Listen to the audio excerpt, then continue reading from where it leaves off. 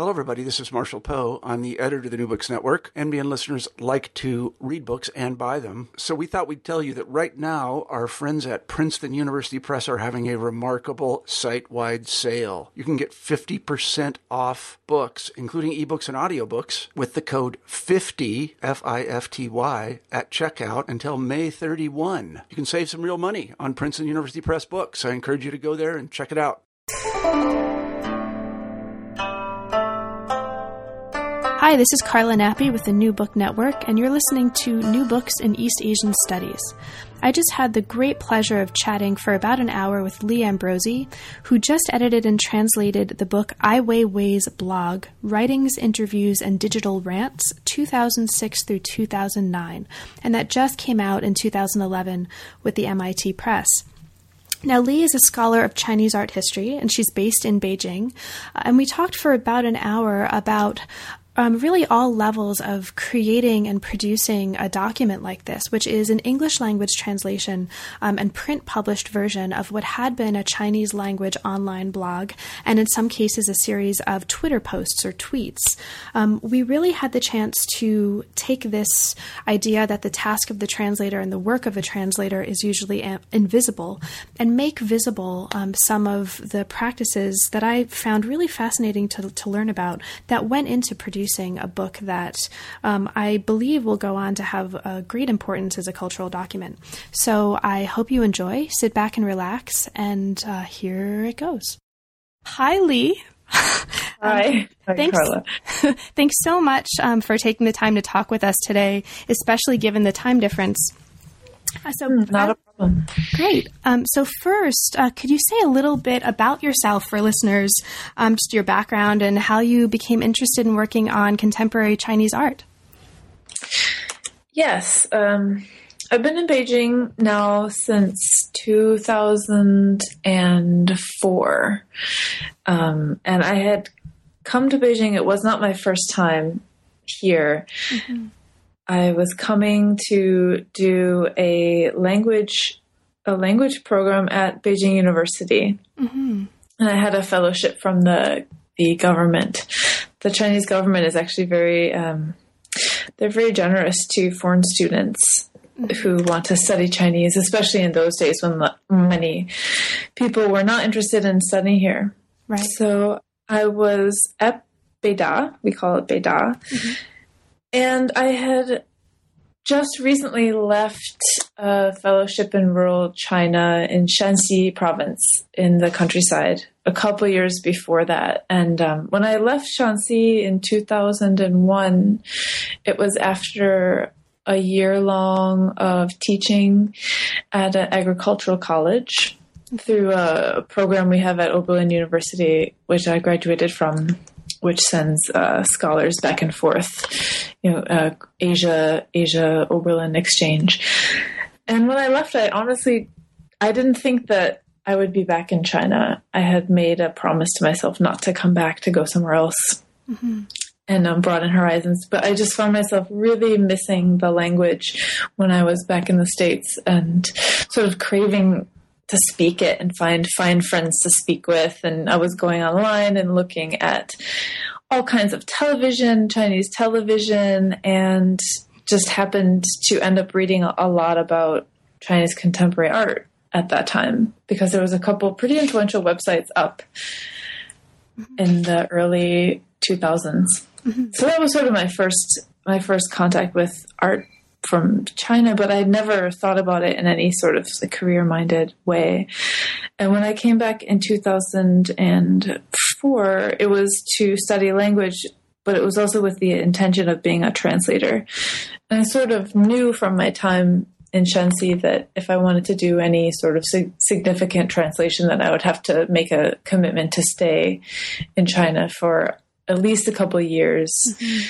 And absorb a lot of cultural references, become very fluent, and I guess what we would call cultural fluency. Mm-hmm. So that was my first sort of intention coming back.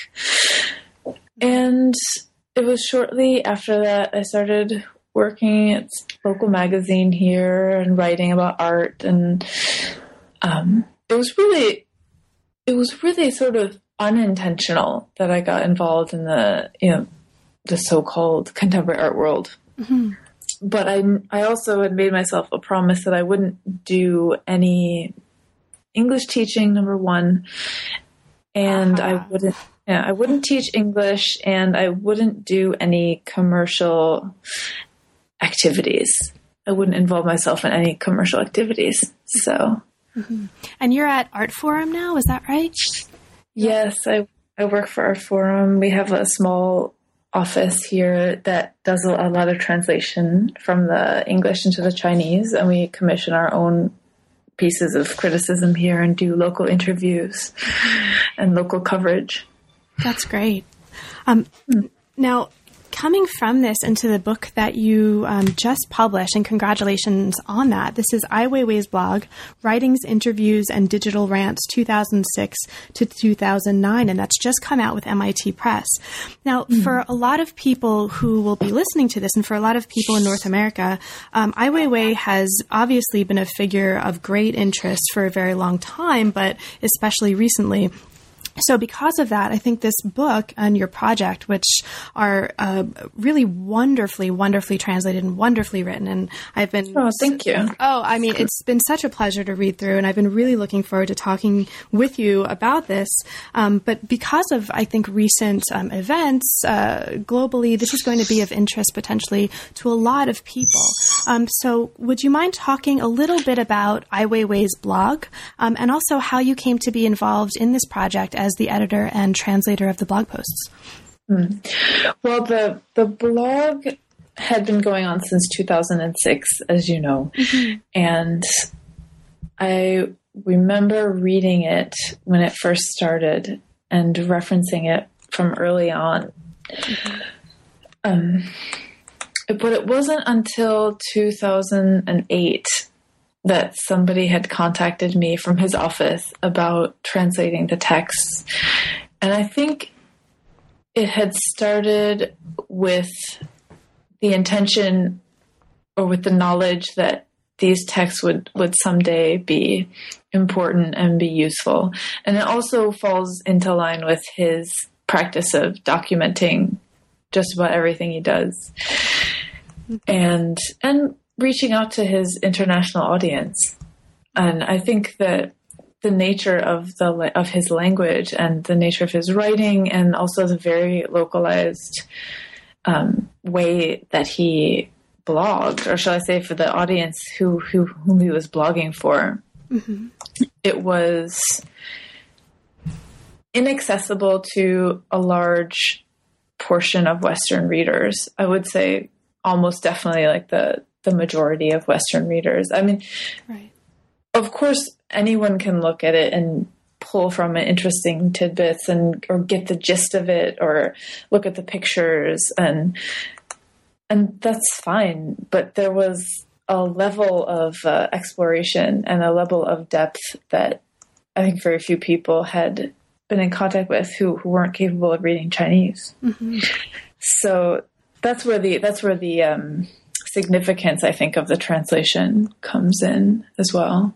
Absolutely. And for listeners who may not have had a chance to take a look at the book yet, or for whom this is, Ai Weiwei's blog is new territory, can you say just a little bit about the nature of his language and of his blog? Because that'll then get us into issues that are, I think, really interesting, which are issues of how you translate and how you went about, deciding how to put this book together. So, right. So a little bit about the blog itself and the kind of language and the kind of practices he used in that.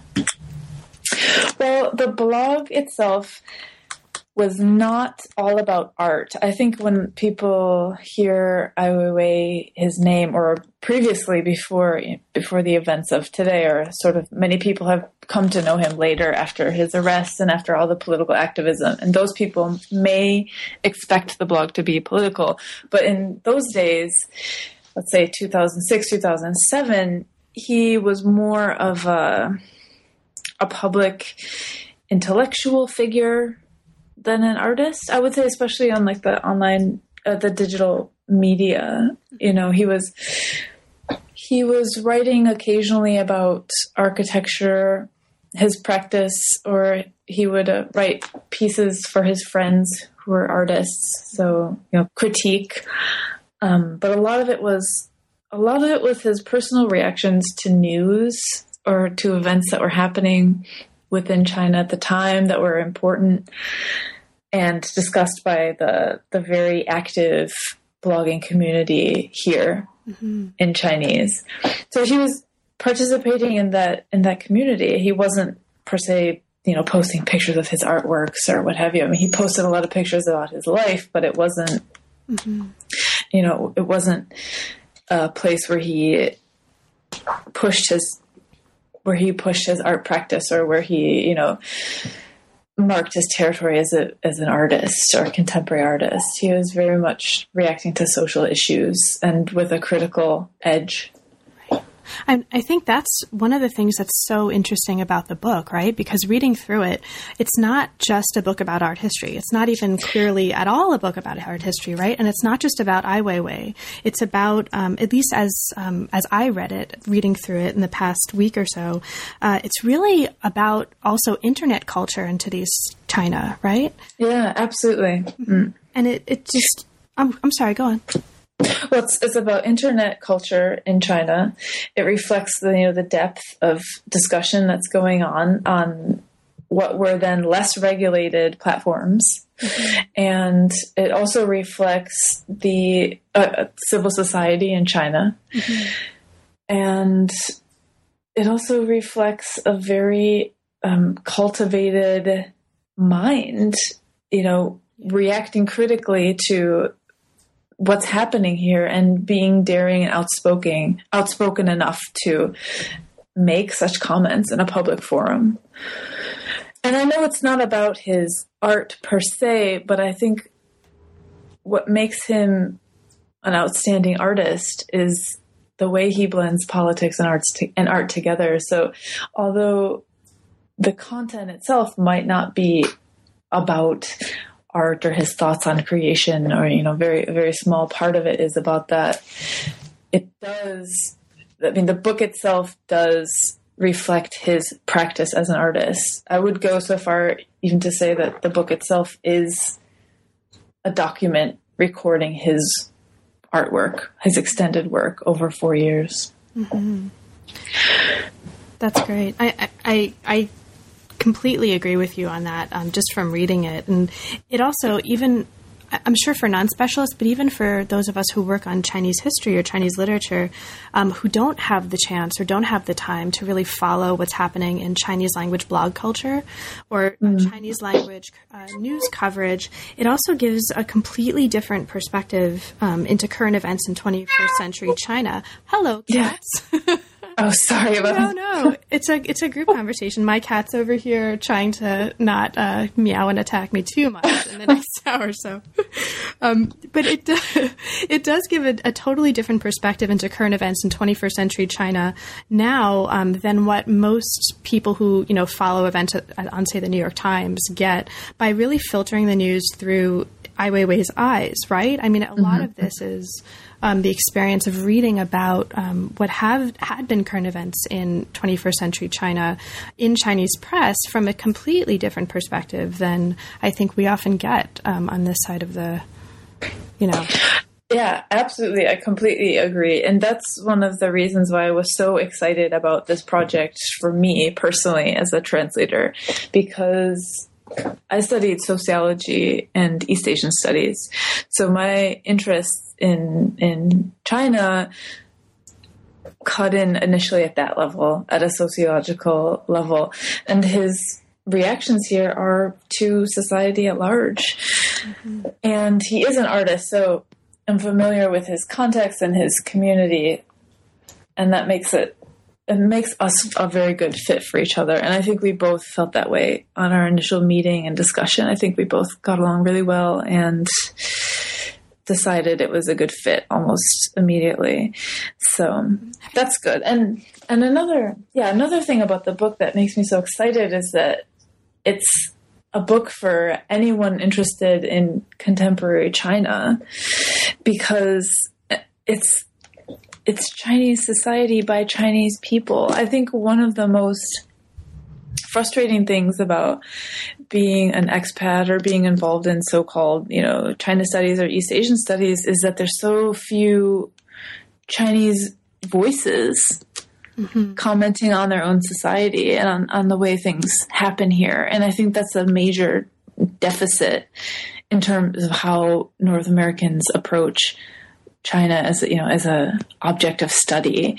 So for this man to come forth as an artist or what have you, or as a commentator, or what have you, as an intellectual, what have you, as a man who had lived in the United States for many years and had returned, his perspective was really invaluable in that sense. So it meant a lot to me to be working on a book that would bring a native intellectual's voice into the English language, and for it to be a voice that people from the West would find resonance in, instead of one that was sort of colored in the usual sort of Sino-American or what have you relations, which I don't like, the sort of Cold War residuals. And, so that I felt that this book addresses a huge gap in how we see China.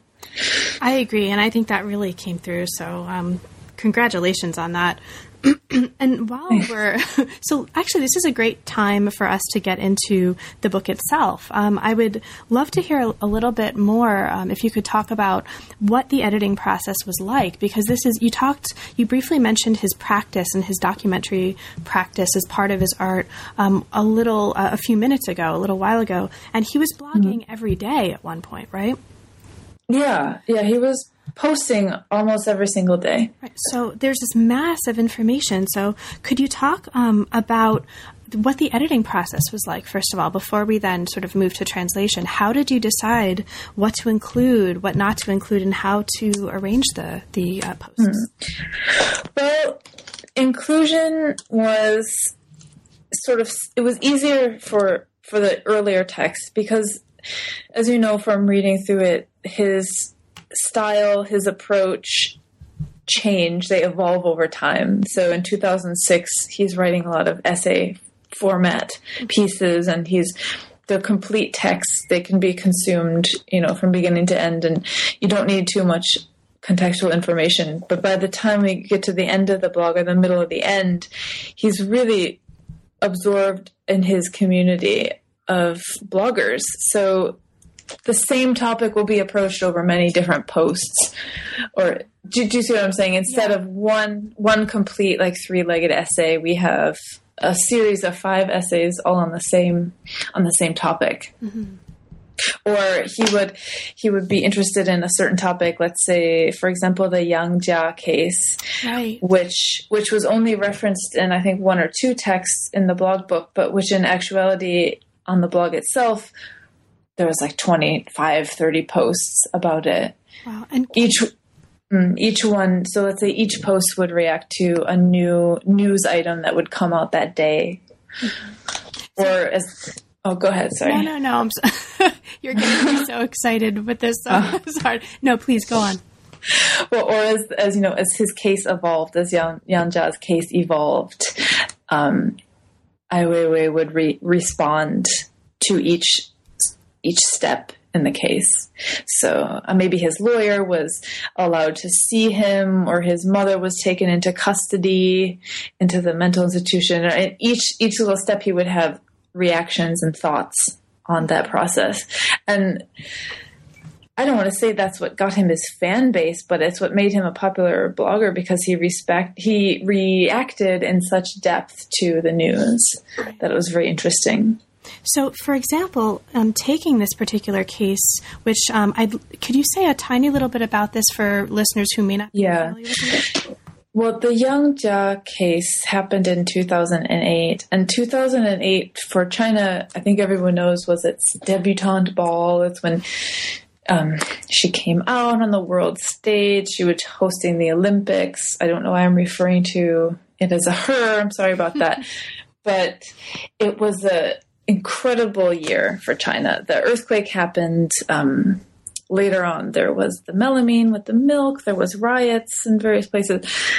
And Ai Weiwei addressed all of these different events in his writings. So that's part of the reason why we decided to do a chronological approach, is because there was just no other way in which to thread these things together. And by doing it in such a way, it would make it a useful tool for people trying to understand contemporary China as well. Right. So the Yang Jia case was, in particular, it was a case of a young man who, a little disgruntled, iconoclastic. He was from Beijing, and he had traveled to Shanghai, I think just to sort of hang out and look around. And while he was in Shanghai, he had rented a bike and was traveling around when the police accused him of stealing the bike and being a Beijinger, which naturally has a little bit of antagonistic, attitude towards Shanghai people. The two cities have their rivalry going on. So that was a part of it. But the local Shanghai police had beaten him pretty drastically.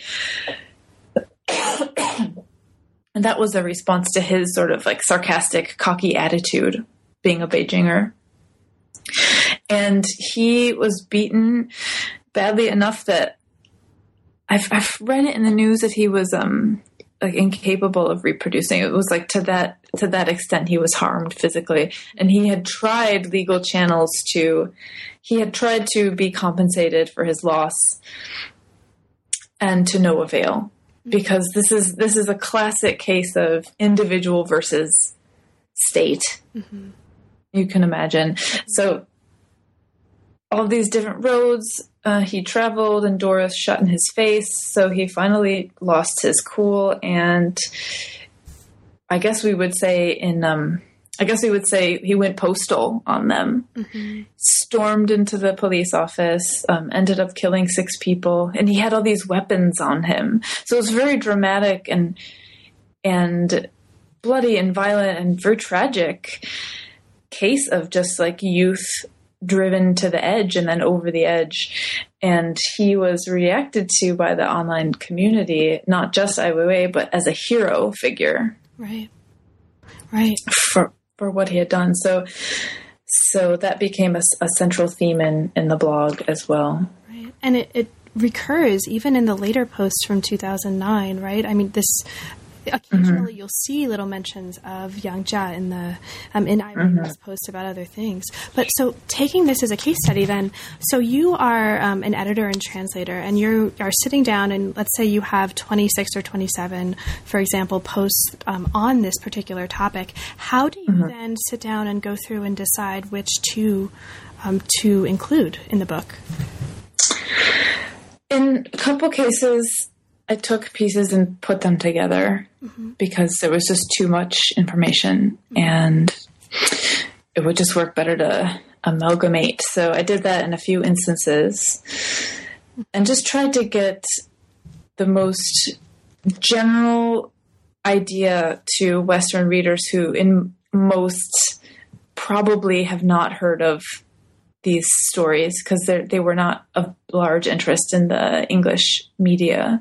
So my point was to give a general introduction to the stories as well as encapsulate Ai Weiwei's take on them. Mm-hmm. So that's how I would decide which one. And in some instances, the anger from Ai was just so great that I had to leave it out. Mm-hmm. Yeah. Why did you decide to leave out the particularly angry moments, if you don't mind my asking? Was that your own editorial voice speaking? Did you actually talk with the author and sort of negotiate at these sorts of issues at that level, or how did those decisions play out? We did discuss things at very, very many levels. I think that he was very, very trusting of me, And I think he's also very trusting of all of his workers, but he gave me a great deal of leverage and which pieces to choose. And I really appreciated that trust from him. So I think what we discussed more in depth was how to translate certain expressions or certain sayings, because in some parts of the text it was unclear what he was trying to say, and it might have even been unclear in the Chinese version. So when we would come across sentences that were not so, I guess in Chinese you would say like 不顺, or 不通, 读不通, we would take those and rearrange them, or he would explain what he was thinking to me, and then I would bring it into English in a way that would be understandable, or try and preserve his original irony, or his original, like maybe he's using some sort of like official way of saying something. So we would try and work around those issues so that the texts themselves reflected his original intention. But in terms of which text to choose, that was pretty much my own decision from poring over the texts. And yeah, the reason why I chose some of the more like vitriolic texts, why I left those out, was because I didn't want people unfamiliar with him to be put off by his extreme language. That makes sense, I think. And I think, from in my completely biased one reader's point of view opinion, I think it works really well. The decisions, I think, were good ones, in my totally humble, unbiased opinion. But that actually brings us to a really important part of this project, right? So I'd love to turn for a little while to the process of translation itself. So do you mind talking for as long as you want to about some of the particular challenges of translating a work like this? Because you're translating on at least two levels, which you just alluded to, I think, in discussing your talks with Ai Weiwei. It's not just Chinese to English, but you're also translating kind of a web language and format into a print document. So could you talk about that process? Well, do you mean my working process? Like, how do I work? Were there any, sure, both your working process and also were there any aspects of that were particularly challenging? Yes. I mean, first of all, his language is very challenging from the onset. There were some passages that, like I said, they were just not clear in the original text. And of course it's blogging, so, I mean, no one has the luxury of an editor. I remember in the beginning, the first couple texts that I did, just showing it to a couple of friends, asking for help, my very literate friends, and they looked at it and just shrugged their shoulders and said, I don't know. I have nothing to say. And I think that reaction is what a lot of Chinese readers will tell you. His writing is a lot like his person. You either love him or you hate him. He evokes these very extreme reactions in people. So some people love the fact that he mixes very colloquial, brutish terms with elegant structures. Some people really like that. I guess it's a new kind of vernacular, maybe some sort of blogging vernacular, I don't know, but some people think it's just doing a disservice to the Chinese language. It really depends on your background. So yeah. Can you recall particular posts that were especially challenging for you, or particular parts of his language that were, particularly challenging?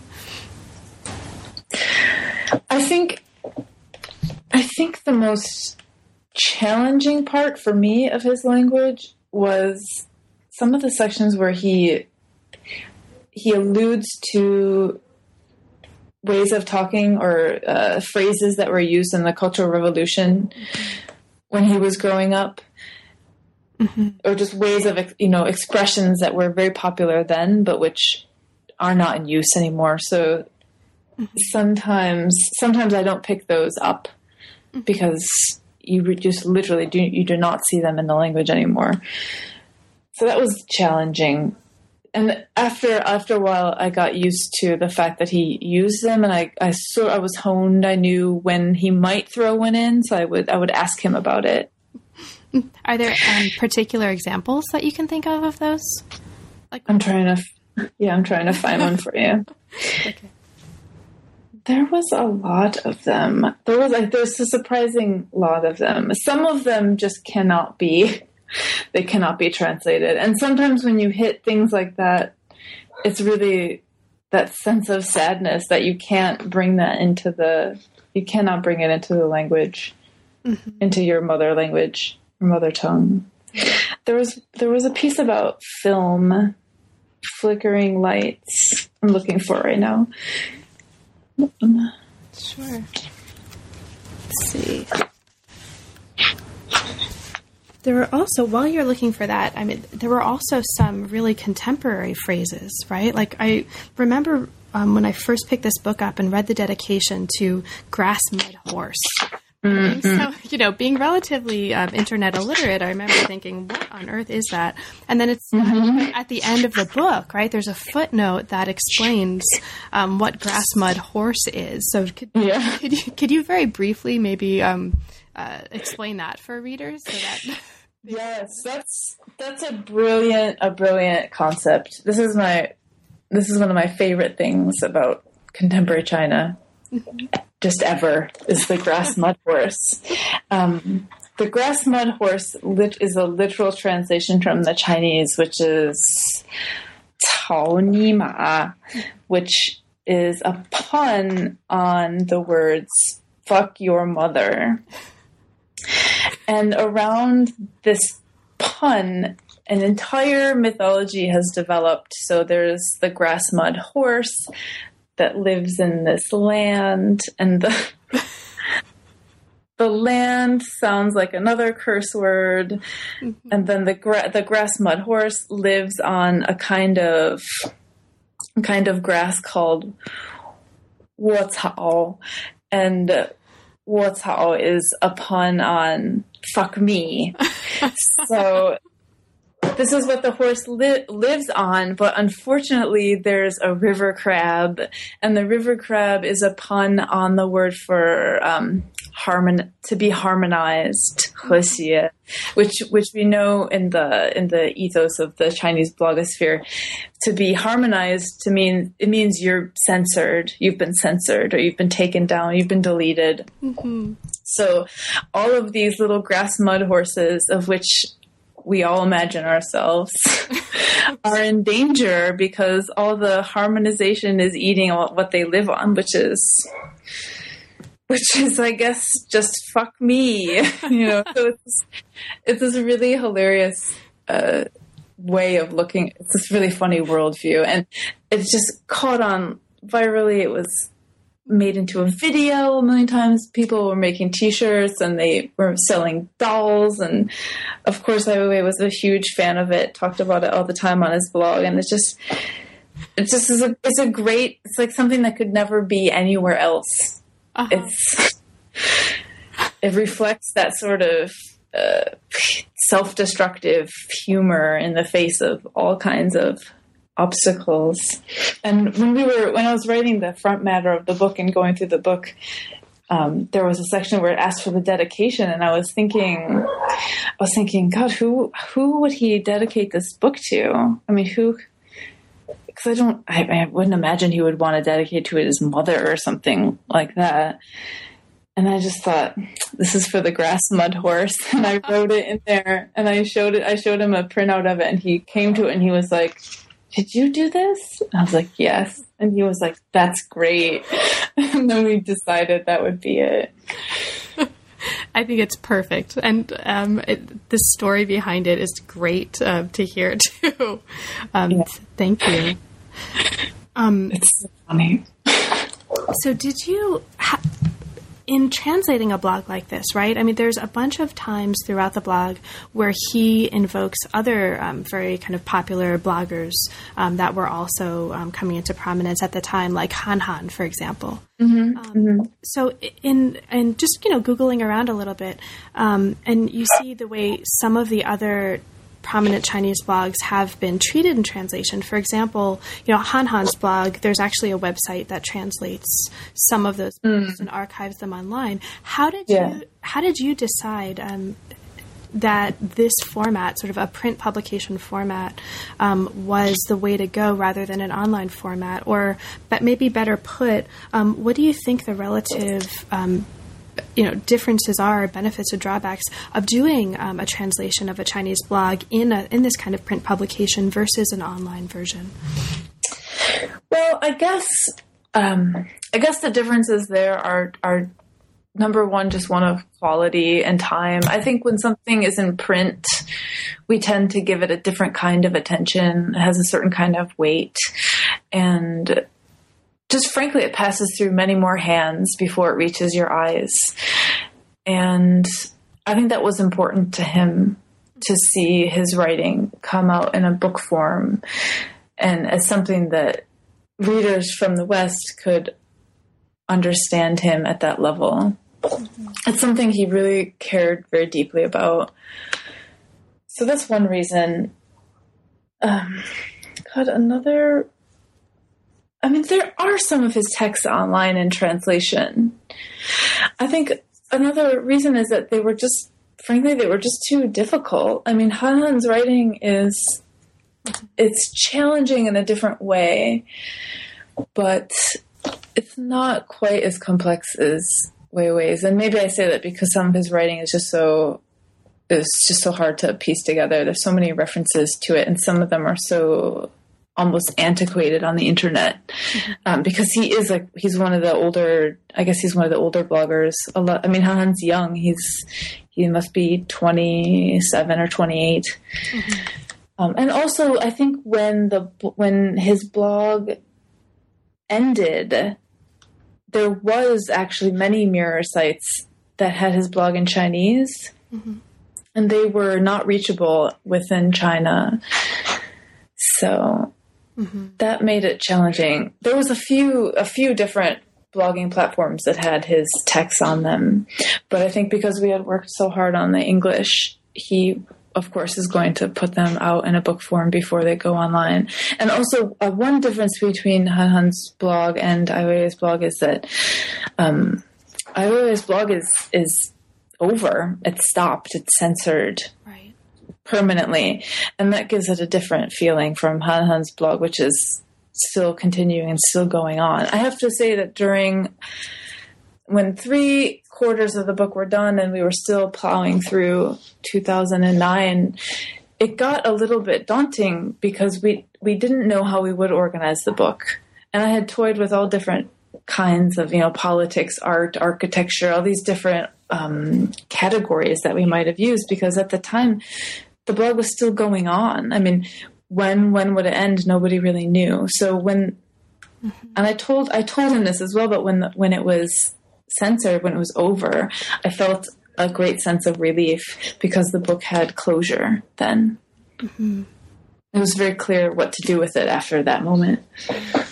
So if we, why don't we then turn for a little while to the book itself? As for readers who haven't had a chance to take a look at this, it's organized chronologically. So there are sections for the 2006 texts through the 2009 text, which includes some tweets, right? And I'd love to talk about that a little bit before we're done. But for readers who haven't had a chance to look, the topics of the 2006 texts range from ruminations on space and cities and the relationship between art and the public, history, photography, the nature of humanity, to museum displays, including, I think, one of my favorite translated posts, which, do you know what I'm going to say? The woman? Right? So there's this description of an entire woman's body preserved in formaldehyde, but these are these great details that emerge. She's wearing black stockings and gloves, and in front of the display there are two little beautiful bottles, one including a broken hymen and one an unbroken hymen. I mean, there's just these little magical details in this book that are amazing. He has a note ostensibly written on an airplane's airsick bag and lots of reflections on contemporaries of him, right? Artists and musicians. Mm-hmm. Are there any posts from this section that especially stand out for you or that were especially challenging to work on as a translator? I would say that post you just mentioned is very good. That's one of my favorites. And there's another piece where he talks about the blind path on the roads. Oh, right. Which is something that I still think about today. And that's actually a post right before it, because he was thinking a lot about cities at the time. So in the post titled Their City, mm-hmm. he talks about a path for the vision impaired on the road. And he's in a city where the power goes out in the middle of the night for some unexplained reason. And the path for the vision impaired, which is it's a kind of small concrete blocks that have little tiny ridges going in one direction. And so when you lay the concrete tiles into the cement, when you're laying the cement, all the ridges are sort of in one straight line so that if you were blind, you could ostensibly walk along the path, feel where you were going. Mm-hmm. And then when you come to a crosswalk or something, the path changes to these little nubs, like little round things, little nublins, and then you would know to stop from the feeling you got underneath your feet. But in this town, which is out in the provinces, I won't say where it is to save the face of the town, but in this town on the concrete, they take the blind walkway and they lay it in a decorative manner. They don't lay it in any functional manner. So the path itself actually runs into telephone poles and into fences. So anyone who was actually blind using the path would be in trouble. So that's something I think about all the time as well in Beijing.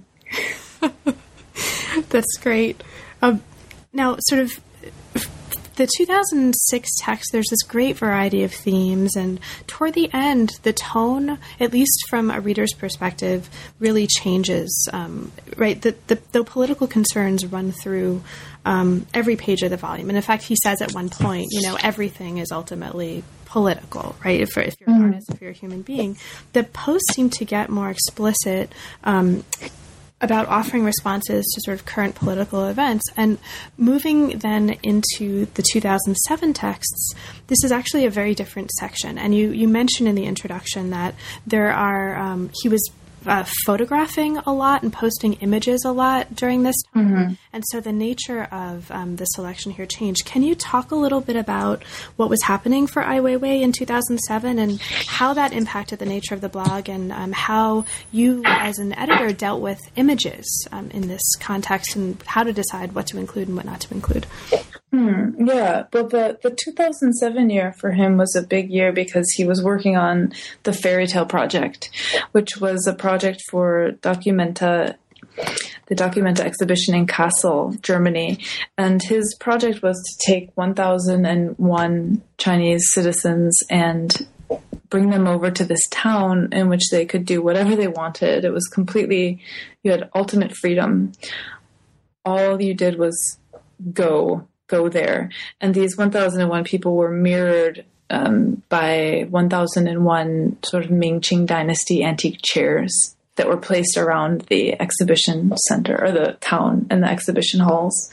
So as you can imagine, that was a project of just incredible time commitment for him. So as he explained to me, he didn't really have the time to do a lot of writing or to focus on his writing itself. And he makes up for that in pictures. His camera goes everywhere with him, especially at that time. He would take hundreds of pictures a day sometimes. And then he would choose small series and put them on the blog. So just a series of black and white images. Mm-hmm. And when I was going through the pictures at the end, the pictures are always a little bit of an afterthought. And we didn't focus too much on images in this book because there was too many. And to make it into an image-based book would be something very different. And we really wanted to focus on texts here and sort of his ideology, bringing that out. So that's why we left the pictures to a minimum. I think there's 26 or 27 in there. Mm-hmm. And at the end, there was about 5 days of time when I went into the office every morning and turned on the computer and just flipped through days and days, months, weeks, of time, looking at image after image after image, just, sometimes less than a second per image, just to get through the incredible bulk of images that were there. So it was really, really hard to narrow down to these few. I think I tried to reflect his photographic habits. And not all circumstances are they narrative. On page 121, there's an image of a craftsman who's painting on the backside of one of the chairs that went to the Fairy Tale Project. Oh, that's right. Mm-hmm. And there was a lot of images relating to his work at that time. On 126 and 127, you see the before and after of the template work that he did, where he took hundreds of antique temple doors and wooden doors and pieced them into this almost a pinwheel shaped structure that ultimately collapsed in the winds. So it was a before and after images of the collapse. And those two images that you see reflect hundreds of images below them. So it was difficult to choose those. And then, of course, some of my favorite images in the book are the haircut photographs. Yeah, the haircut's really good. Now, the haircut's really good. I love that. The book is worth that alone. Love those images. Now, moving from this, in 2008, as you alluded to before, this was a big year for China. For contemporary Chinese history, this is a big year for Ai Weiwei, and this is a really big year for the blog. In particular, you see a lot of posts in the section on the May Wenchuan earthquake. Can you talk a little bit about that as it is refracted through the blog and your work translating and editing this? Well, the Wenchuan earthquake was happened in May of 2008. And it was a very high magnitude earthquake that claimed a lot of lives. I think ultimately it was 70,000 some people perished, and among those there was 6,000 students, young students who had perished in buildings that were of substandard quality. So they crumbled in the quake. Mm-hmm. And this incident, and the fact that the schools were substandard, was sort of latched on to by Ai Weiwei in his writings, and it became an important theme in his blogging to talk about such issues as government responsibility at all levels. In this case, of the Sichuan local government, provincial, city, county governments, and their responsibility to their citizens. Also to talk about transparency of local organs in making correct numbers available to the public and to the media and to interested parties. Mm-hmm. So these issues became very important in his blogging, and I think were very humanitarian of him. They also, in my opinion, became the first major turn when the blog itself became a tool of activism. So this was the first time when he was organizing teams of volunteers through the blog to come to his office to spend their time calling Sichuan government or traveling down to the quake areas to interview families, pester local governments for information. So this was when the blog took on a little bit of a different character. It wasn't just a mouthpiece for his ideas, but it was sort of a meeting place for, I don't want to say disgruntled, but for people who felt moved enough that they wanted to participate and sort of join in a cause. Mm-hmm. And was there, because I didn't have a chance to actually look at the blog when it was up, was there any kind of place for people to write comments on his blog? Yes, there was. And as an editor, did you consider working those in? The comments? Yeah. I did in the beginning, but it's just, there was hundreds of comments sometimes. So it's pretty much impossible to translate all of those. And also because then the discussion is a completely different level. Mm-hmm. So that's right. And sort of taking a minute to think a little bit about this really, and it comes through really well in the book, this transformation of the blog from something that, he used to record and communicate his thoughts to something that actually was a tool for mobilizing people and for connecting people. And that, the importance of connection and connectivity to the way the internet is actually reshaping humans' experience of their world and their cities and their space and each other really is something that runs through this whole book. This also kind of translates into the texts that are selected for the 2009 section. And 2009 is when the blog was actually shut down.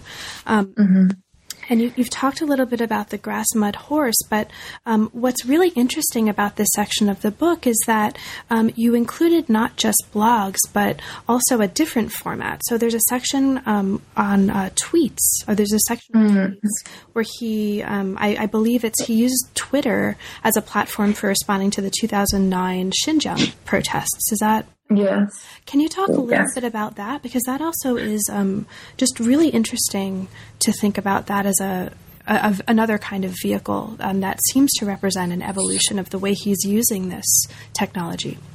Yeah, you're right. It definitely does. I think by 2009, he was very fluent and already in the blog language and was already tweeting at that time and had experimented with a couple other platforms where the Chinese language would be available, which were all shut down immediately behind the firewall. Mm-hmm. And Twitter poses a completely different challenge and opens up tons of new possibilities for him. And I mean, that's what we were trying to show with the Xinjiang discussion, because he sort of tweeting in real time and discussing events that are happening as they happen. And the people who would follow him, I think, were the kind of grassroots reporters or people who are interested in all sorts of information that they know they're not going to get from any so-called it's like sacrosanct channels within the mainland media system here. So, and there's definitely an online community of people who if anything, I don't want to sound cheesy saying this, but if there's any sort of injustice in the world going on, you can find it on certain people's Twitter feeds here, his being one of them. Mm-hmm. So I think that's the main difference that blogging also doesn't allow for such freedom and versatility. And I think one thing that I made clear, I hope, in the book is that tweeting in Chinese is a little bit different than tweeting in English, because there's so much more you can say with less words. Mm-hmm.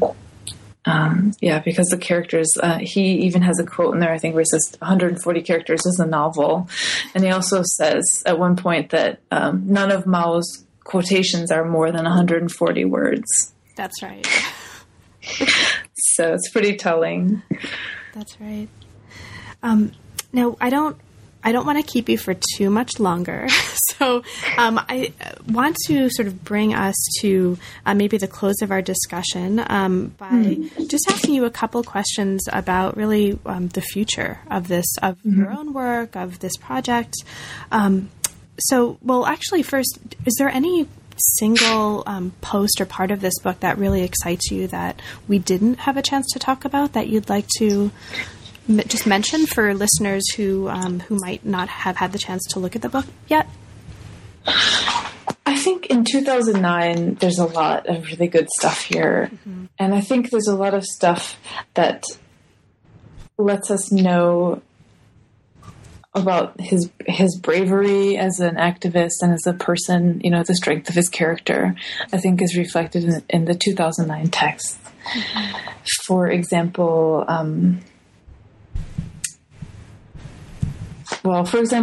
a very funny one is the bullshit tax on February 1st. That's a good one. And another. Do you want to maybe say a couple words about that? That was one of my favorite posts in the entire book, actually. Yeah, that's a really good one. He proposes all these fees, you know, in response to an official fee where each car on the road has to pay 300 RMB, which will, you know, gross the government something like 1.3 billion RMB per year. He proposes a few other taxes that could be applied to those less desirable people up in the government, such as the 8 honors and 8 disgraces fee, which is a play on a piece of propaganda that we hear here all the time. And this is one of my favorites, the entering the capital to present gifts fee. And he says, as a result of local government's holiday custom of catering to central government officials and various Beijing institutions by hosting feasts and presenting gifts, shopping centers in the capital have been inundated with inordinate amounts of expensive luxury merchandise. Despite repeated bans, this corruption cannot be stopped. I think it's so funny. And he says, a fee should be collected from the automobiles of provincial government officials entering the capital during the holiday season to present tribute gifts.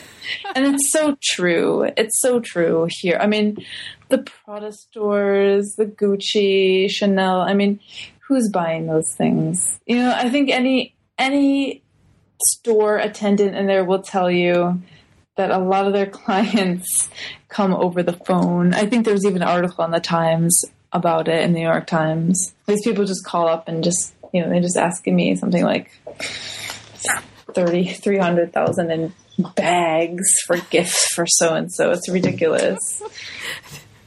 There was also a menopause fee, right? Okay, yeah. And the polluted spa water fee, I think, is really good. Well, if this doesn't convince readers to pick this book up, I don't know what will. So, is there, now that you've sort of, I think, produced this really, what I imagine is going to be a really successful book and certainly a completely fascinating book, is there any particular contemporary Chinese artist right now who's especially exciting you or inspiring you that listeners might not know to check out, but might check out after listening to this interview? An artist? I can't say about artists. If you mean in terms of translation, my mind is thinking translation now.